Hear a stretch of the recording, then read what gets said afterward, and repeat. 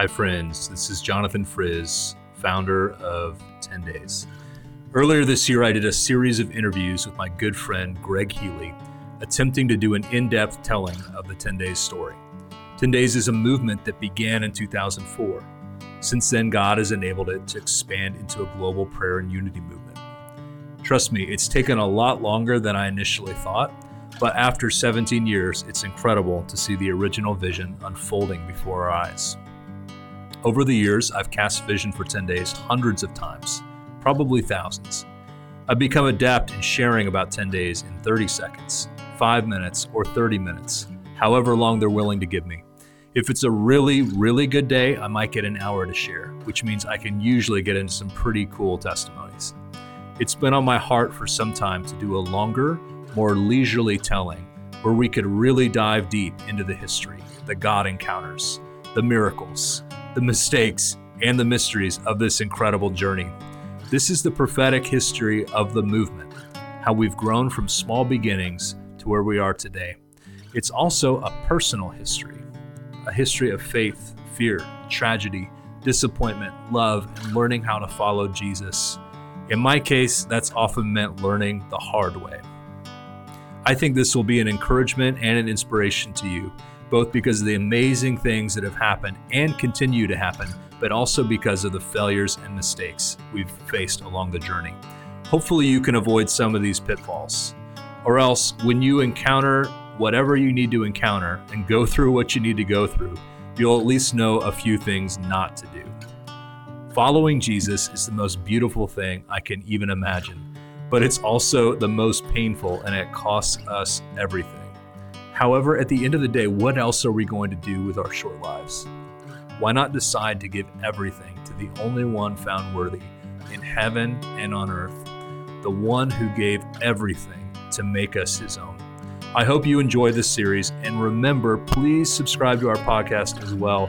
These are podcast exclusives, and we hope that you will be encouraged and enjoy them. God bless. All right, hey, welcome back. We're doing the 10 Days Origin Stories with Jonathan Frizz, founder of 10 Days of Prayer. And we are talking about 2006, Jonathan. This is after the year of the burnout, the craziness, trying to do the vision out of a lot of your own strength that nearly killed you. But 2006 was a different year. So take us back then in the spring. I guess you were in the North Shore of Massachusetts. Yeah, we'd moved to Massachusetts, and I think I shared in the last session, we'd just done a very simple 10 days at my local church in Massachusetts. It was called Hope Community Church. And so there was a Sunday school class, and part of the class was doing a small 10 days together. And as I mentioned, some amazing things happened. My wife was healed of strep throat on our wedding anniversary, which was pretty cool. Supernaturally, she used to get it all the time. She's never had it since. So that was just an amazing gift from the Lord. It was a real instantaneous healing. Where, she couldn't talk, she couldn't swallow. And then she came out, she was talking to me normally. I'm like, what happened? And so that was amazing. And we just saw people positively impacted. So while the scope was much smaller, it was great to actually experience something positive doing a 10 days of prayer in our second attempt to do it with a group. You wanted to try something other than the fellowship of his sufferings for 1 year. The fellowship of his sufferings is an honor for sure, but it was just awesome to experience something that actually worked pretty well. So how did it work in the local church there? Was this a one church? Was this a one church type of gathering? Like, what kind of model was it in a 10 days gathering? Was it one church gathering together? Was it several? How did it work? Yeah, it really wasn't even the whole church. It was really like a Sunday school class. So this was a true small group, 10 days. Gotcha. So I had been doing some teaching on prayer. And, so it was a Sunday school class on prayer, learning how to pray, trying these different forms of prayer. And then our culminating event was doing 10 days of prayer together. And we just met to, we invited people to pray during that time on their own, of course, but we had a daily prayer meeting, usually like 2 hours a day, that people were invited to come to. And that was it. It was pretty simple. I think at a level that pretty much anyone could organize.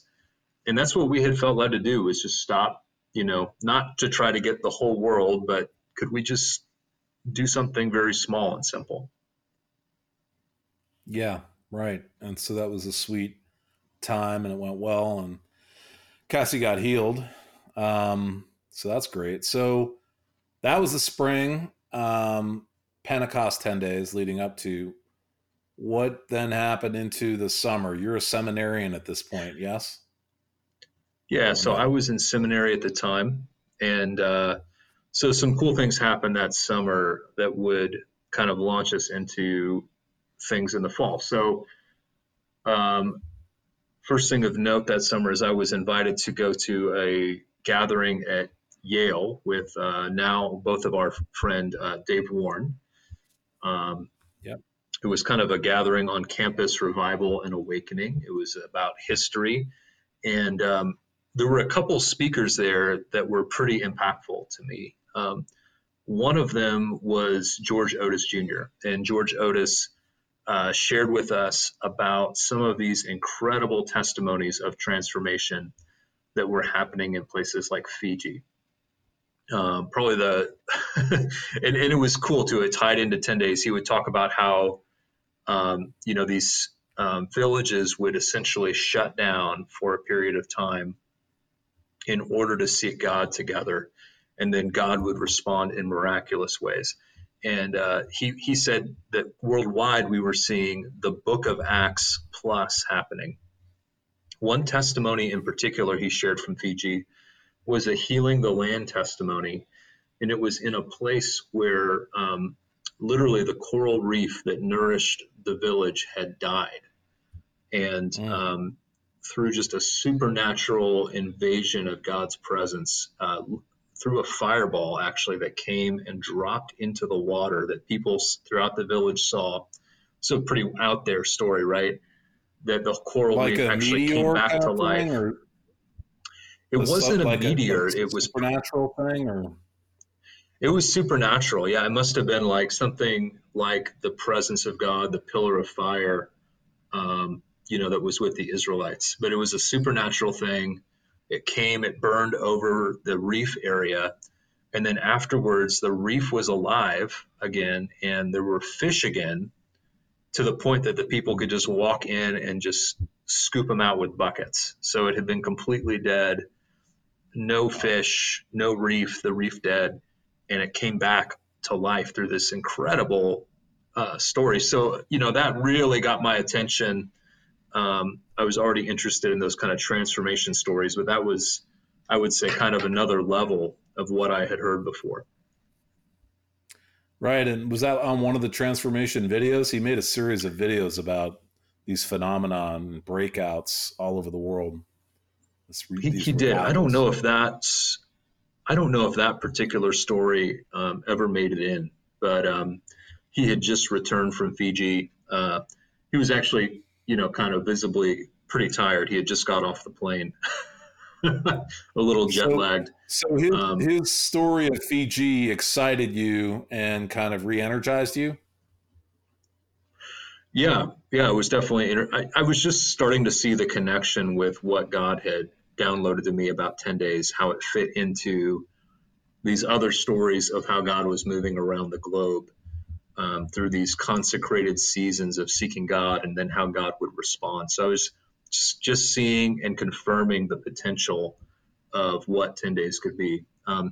The other thing that happened significantly, I mean, there were a lot of things, but one other thing that ties into this story was Lou Engle came and shared. And, he just invited, he shared a testimony of doing a 40-day water fast and invited us. Basically, through that testimony, I just felt called into a season of water fasting for 40 days.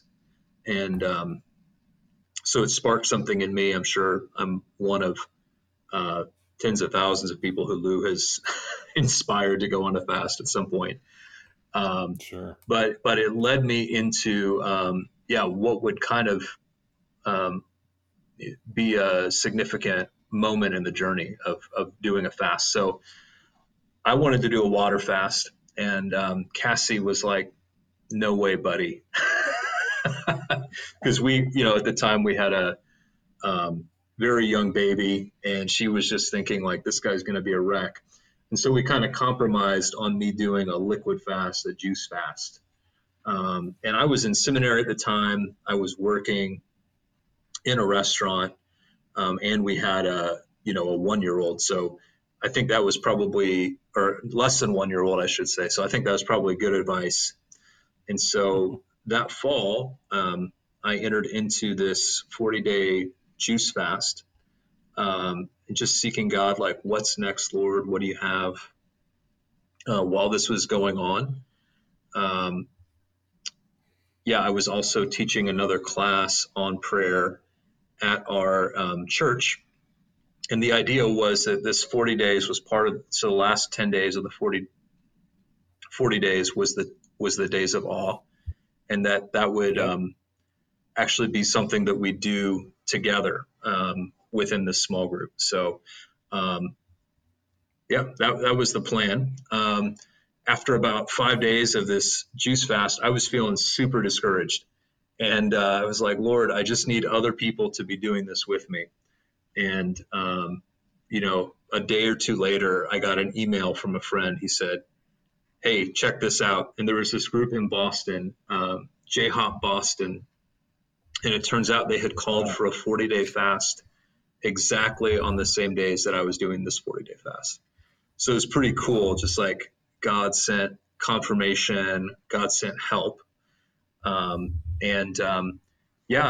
the 40-day fast went on, it was very difficult, but kind of made it through.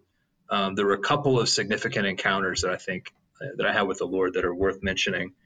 The first one, just I was up praying, and I heard the Lord say to call 120 people to pray for 10 days leading up to Pentecost. So this, I'd already had these previous experiences related to the 10 days. This was a unique call. I didn't know at the time, is this for this year? Is this for the future? But it was like a very specific assignment. And then he showed me these 4 rooms. It was for Pentecost. Yeah, it was for the spring, right? Not for the fall. And it was the number 120. So, and then after that, I saw these 4 rooms, 4 rooms of prayer. One was named worship, one was named intercession, one was named scripture, and one was named silence. And I saw kind of like this beehive of activity, people going in and out of all these different rooms of prayer. And so that happened during this 40-day fast. That would lead into what we'd experience the next spring. And the other thing that happened was I had a significant deliverance from the Lord. It was related to just an issue of pride in my life. I had always kind of struggled with pride and arrogance, I would say, and maybe almost like a besetting sin. I was afraid of myself because I knew I was proud. I thought I was better than other people, and was kind of had some intellectual pride. And I was going to say you still do, but I guess repentance is seasonal.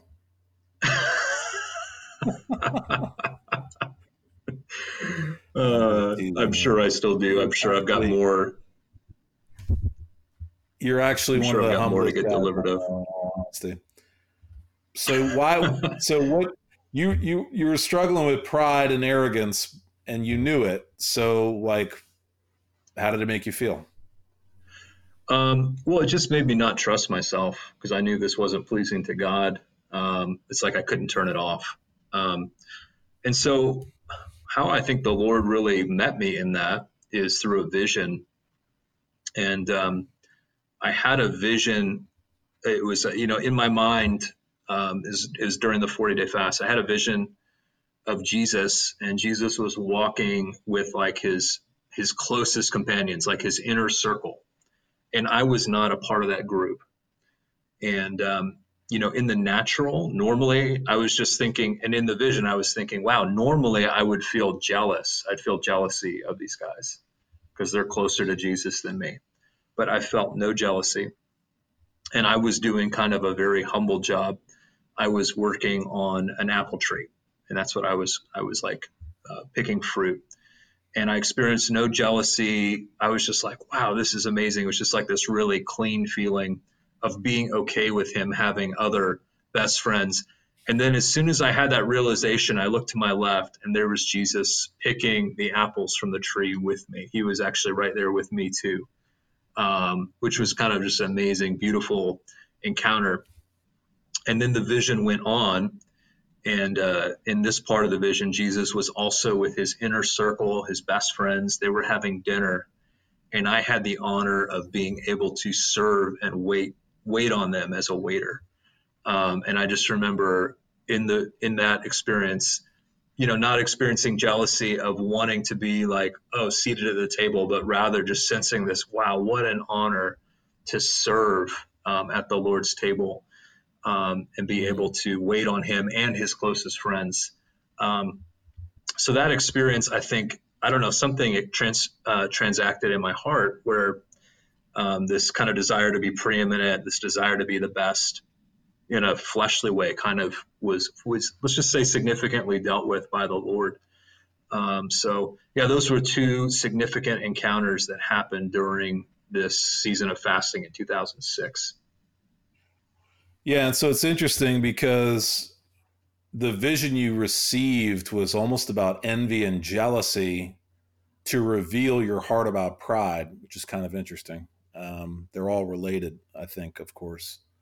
So that's pretty cool. So this 120... I think I wanted to be preeminent, Right. So the 120, that vision was maybe you thought it was for Pentecost, but you didn't know what year? It was 2000? No, it was definitely for Pentecost. I didn't know what year. I was like, is this for now? And honestly, I was afraid to launch out into something because I I was kind of hoping. Yeah, I was kind of hoping it wasn't an immediate thing, but I wanted to be obedient. So I went to Jeff Marks, who was just mentoring me in prayer at that time. Jeff is a real father for the New England prayer movement. And I just ran this idea by Jeff. I said, Jeff, what do you think? And he just really had an encounter with the Holy Spirit as we were talking. He's like, yeah, we need to do this. He just really affirmed, hey, let's do this year. And then also I went to my aunt, who's a pastor and had kind of been my personal pastor. She lives in the Midwest. And I just approached her and said, Aunt Martha, what do you think about this? And she said, Jonathan, do it. It's for this year. And so with kind of two trusted mentors affirming spiritually, this is the time, I just decided to launch out and invite 120 people to pray for 10 entire days together, leading up to Pentecost. So that was the plan. Had no idea how it was going to work. Didn't know very many people in New England. As I mentioned, we had been doing 10 days in kind of like a small group setting and, seeing God move significantly. The fall 10 days that year in 2006 was excellent. Everyone had a testimony. I think there were 7 people who did it, 7. So it wasn't a huge gathering, but we saw God move. I had these testimonies I just shared. And then it gave vision for this 120 people to gather in 2007, which the Holy Spirit seemed to be affirming. So this is actually, Greg, and I know this is a part of our history, how I got involved in the New England Alliance. So the New England Alliance was forming right around this time, and Jeff invited me to one of the first New England Alliance meetings, where I was able to meet folks that we both know, like Roberto Miranda, Dick Kiernan, Wonderful. David Rosen, many people who Mamdouh Riyad, people that are just dear friends and brothers that we've worked with for years. And so at that gathering, I began to see how this vision that Was God that had in given me would Boston, fit. by the way? Where was that gathering? It was in New Hampshire. Yeah, it was in Nashua. Yeah. We were at Paul Burby's church, and so I started to get involved with this regional network, the New England Alliance, which was just forming. They were planning a regional global day of prayer event on Pentecost Sunday, inviting the whole region together. And so my 10 days thing just kind of slid into a supportive role for this larger effort, which was super cool because having the vision, I was just like, okay, I don't have any idea how this is going to happen. So it was amazing to align with people that were already working towards something similarly, and just getting thrown in with people like at the time, George Small, who had this network of radio stations all over the Northeast, and Al and Diane Scheimer, Madeline Prendergast, and different folks. We were working together on this. It was exciting. And so I was encouraged by that, but we had no location. I still didn't know very many people in New England, and just weren't sure where we were going to do it. So that was kind of where things were at. It was still this incredible leap of faith. I still had a job I was working. I was still in seminary, still had babies. So it was just like this thing happening on the side that was extremely time consuming in a way and exciting, but also, how is this ever going to happen? So the early days of New England Alliance, they already had a plan for Pentecost to come together in united prayer. So the 10 days idea kind of connected with that, and they became like your 120. Is that how this went? Yeah. So no, that just became kind of like a relational connection point and an organizational connection point. So it kind of allowed me to connect to something bigger and something regional. But how the 120 came together, let me tell that story. It's pretty cool. So the first part of it is just the location. We didn't know where we were going to have this gathering. And so one of the guys I was working with, let me just tell a story from a different perspective. So there was a man who lived in Western Massachusetts named David McCain. And David is a good friend of mine now, never met him before. Longtime pastor. He's really like a revival historian and a prayer guy. And David, Western Massachusetts is a place of a lot of revival history. The First Great Awakening started in Northampton. Different missions movements had started there. And so David got a newspaper one morning, and it said that there was going to be a 10-day event based on American Idol, the TV show, at this campus in Western Massachusetts, where D.L. Moody, the great evangelist, had started this campus. It's called Northfield, and he's actually buried there. And these American Idol gatherings were going to happen right next to D.L. Moody's grave. And so David was really bothered by this. He said Moody would be rolling in his grave. And then, he just prayed this prayer, kind of one of those just throw it out there prayer. He said, God, I wish you would do your own 10-day thing at Northfield. Yeah. So he prays that prayer. Little did he know that they were already doing that in D.L. Moody's day as well. We'll get into that later, but that's kind of cool. Right. He was praying what they had already done without knowing it and without knowing you.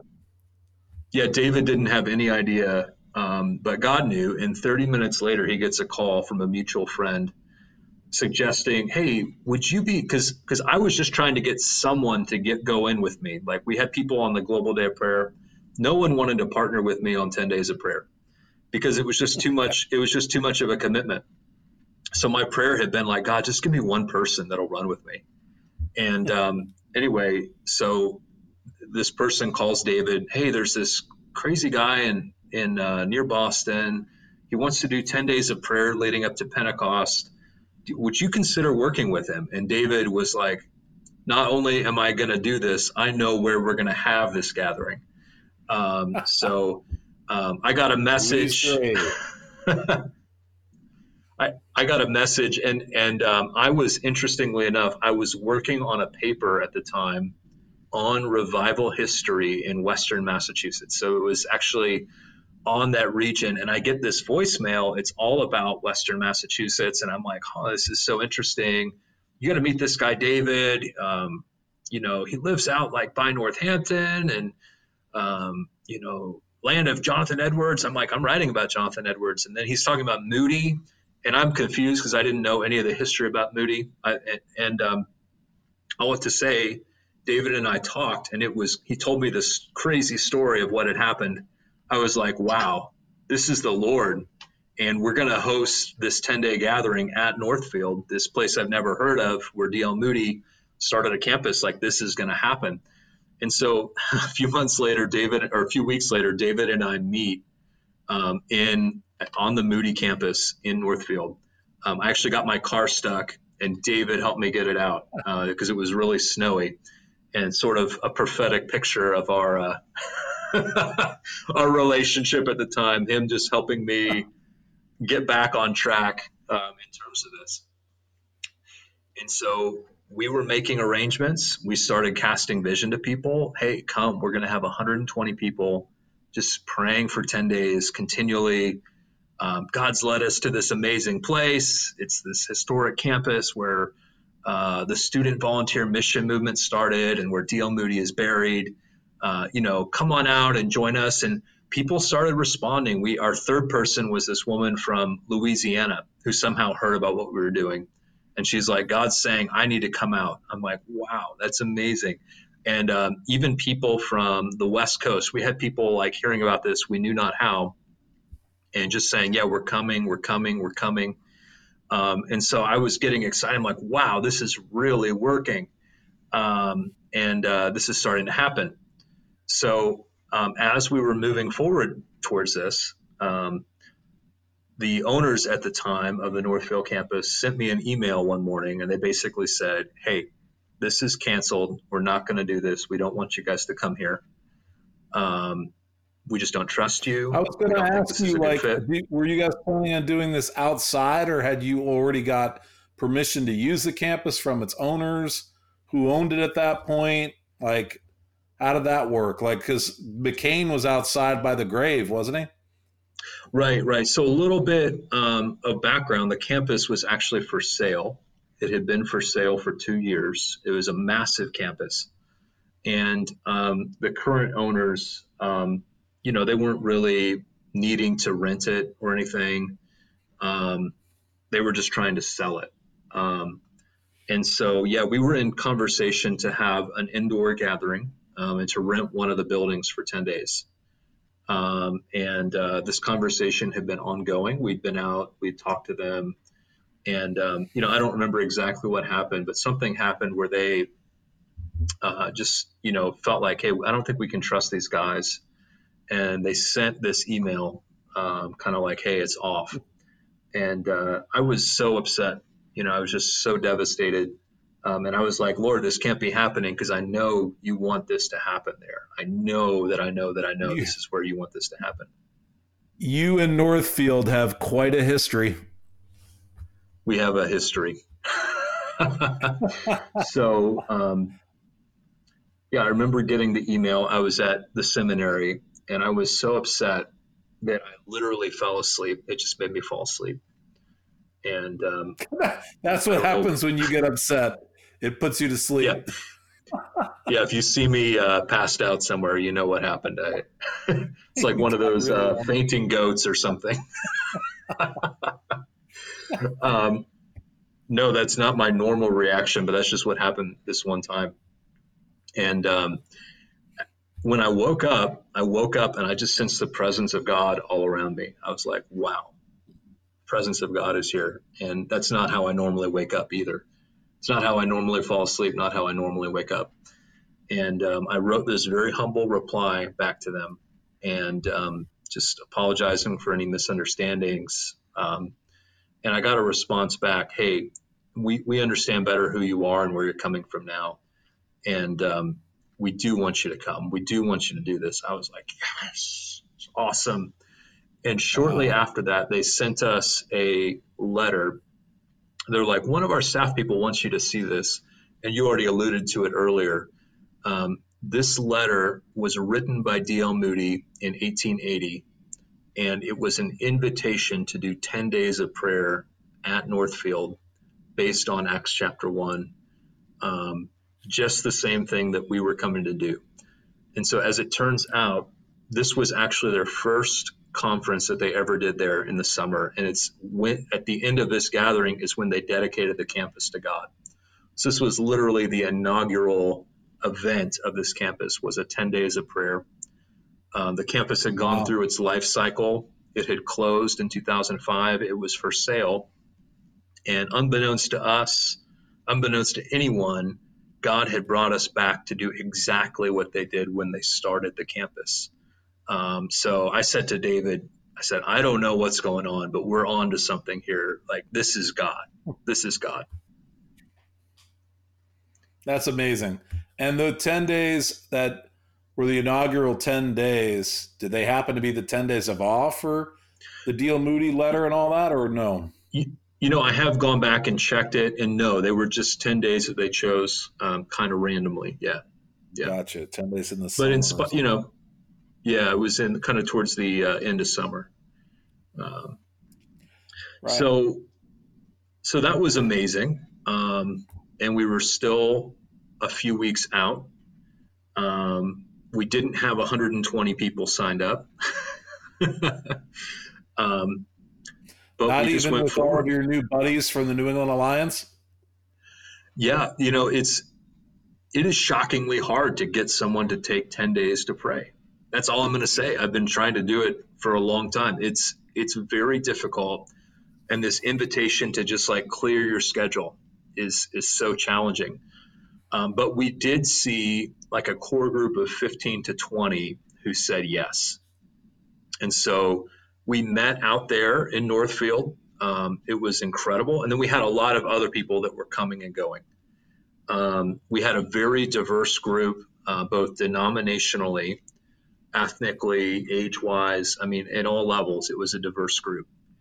And, I may have mentioned this earlier. I'm not from like a charismatic or Pentecostal background. I'm kind of more of like a vanilla evangelical with a little side of liturgy in my church background. And so the first night we were there, all these weird things were happening. And I was, let's just say I was confused. So even though you had heard the leave. stories of G, you were confused when they started happening to you. I was confused. And so let me just paint the picture. So I step out of the room, like we've got a baby. So I'm like, trying to make sure Cassie and the baby are good. And he was crying. I stepped out of the room.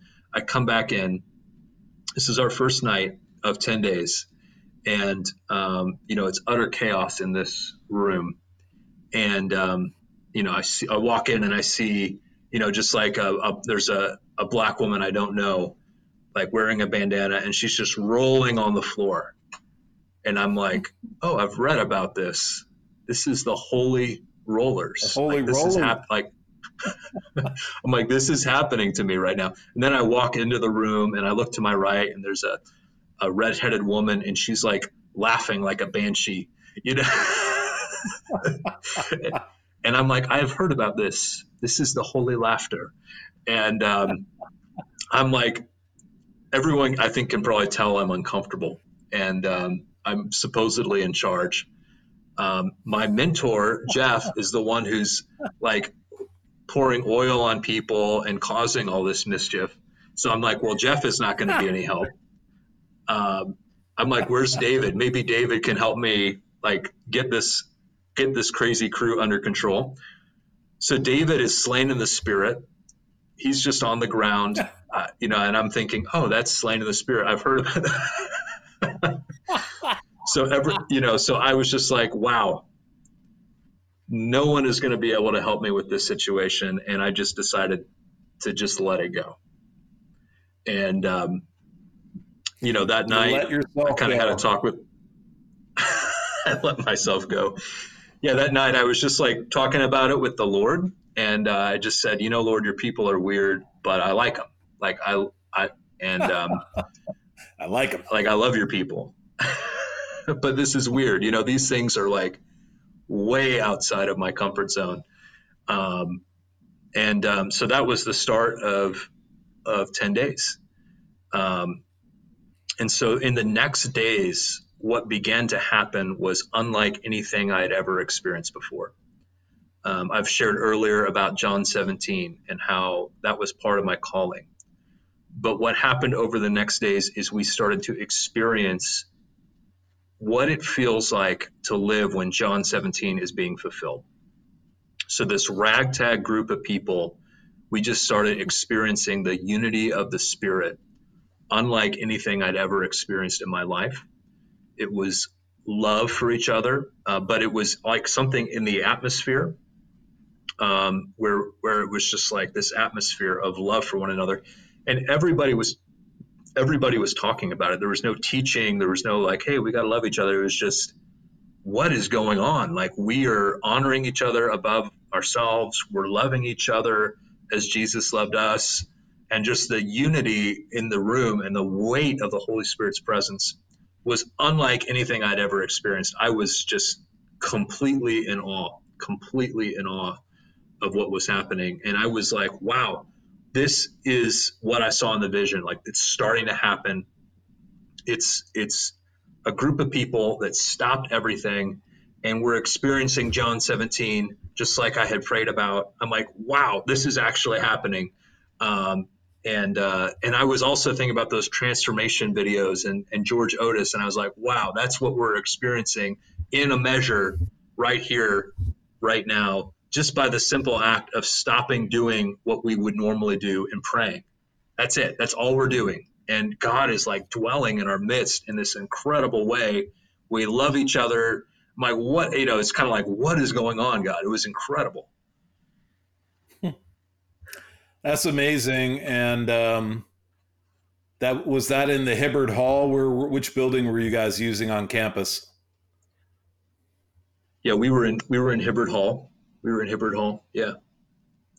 Cool. And was this now the 15 or 20 of you who had others had joined, you mentioned, that were coming in and out? Like, how many people were there when all this was going down?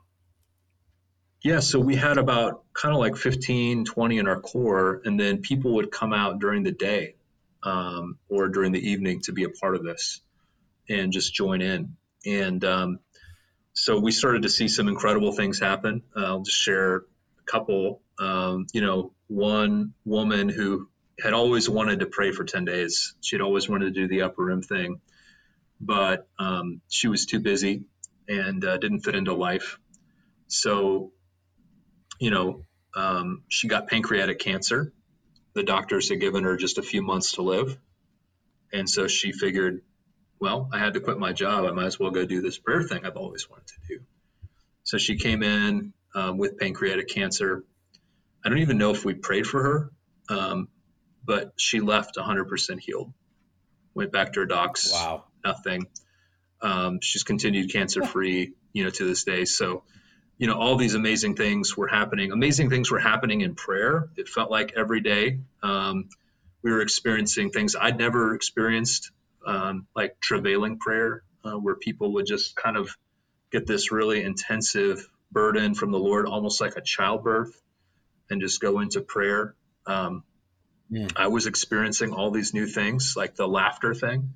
Right. If you've hung out with me, you probably know that's part of my spiritual repertoire, or just what God does with me. But it started then, and part of the reason I knew it was from God is it was just so clean, and because I was just questioning that, like, is this the Lord or not? I didn't know, but also just the way, like, as we were praying, we would all start at the same time, like God was just playing us like an orchestra.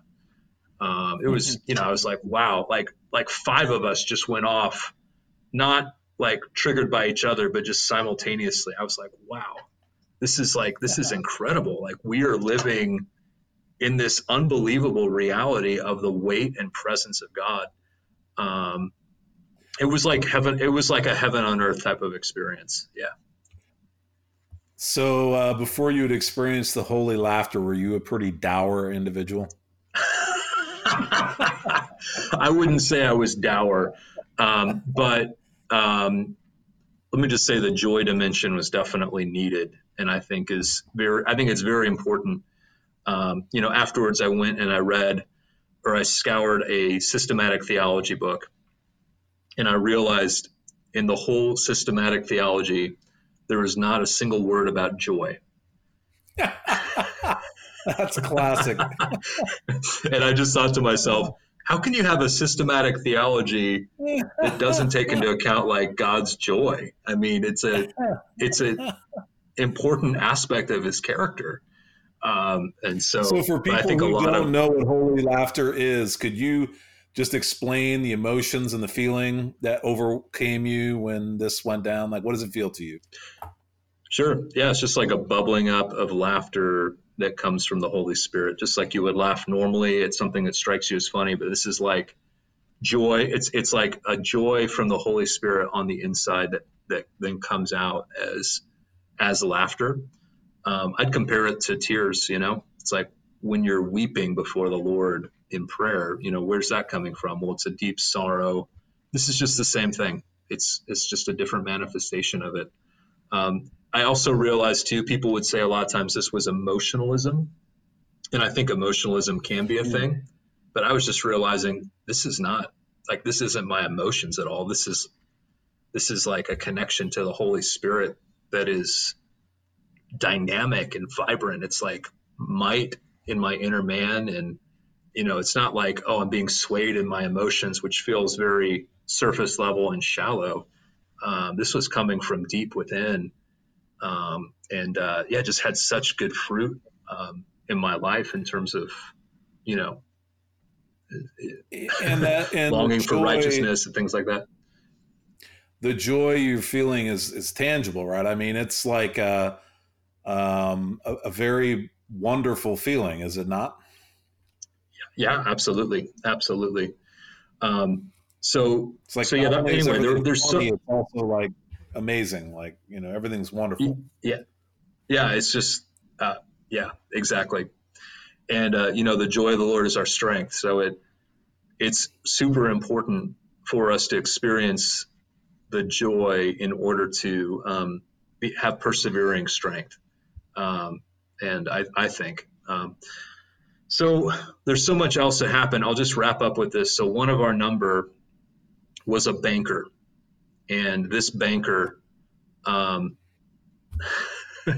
was keeping track. Not you. He was keeping track of everyone who came in, and I thought only a banker would keep track of everyone who comes in, because I would never. I don't care. Counting the people. He said, "I'm keeping track because I think that God is going to answer your prayer, or I want to know how many people come." So he tracked everyone, and there were exactly 122 people who joined in the 10 days. And so it was just an incredible 10 days, 122 people. Right. God had said, call 120. We saw 120 come.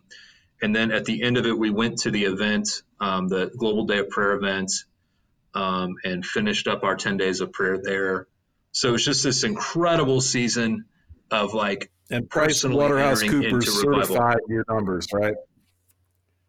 What's that? Price Waterhouse Coopers certified those numbers, right?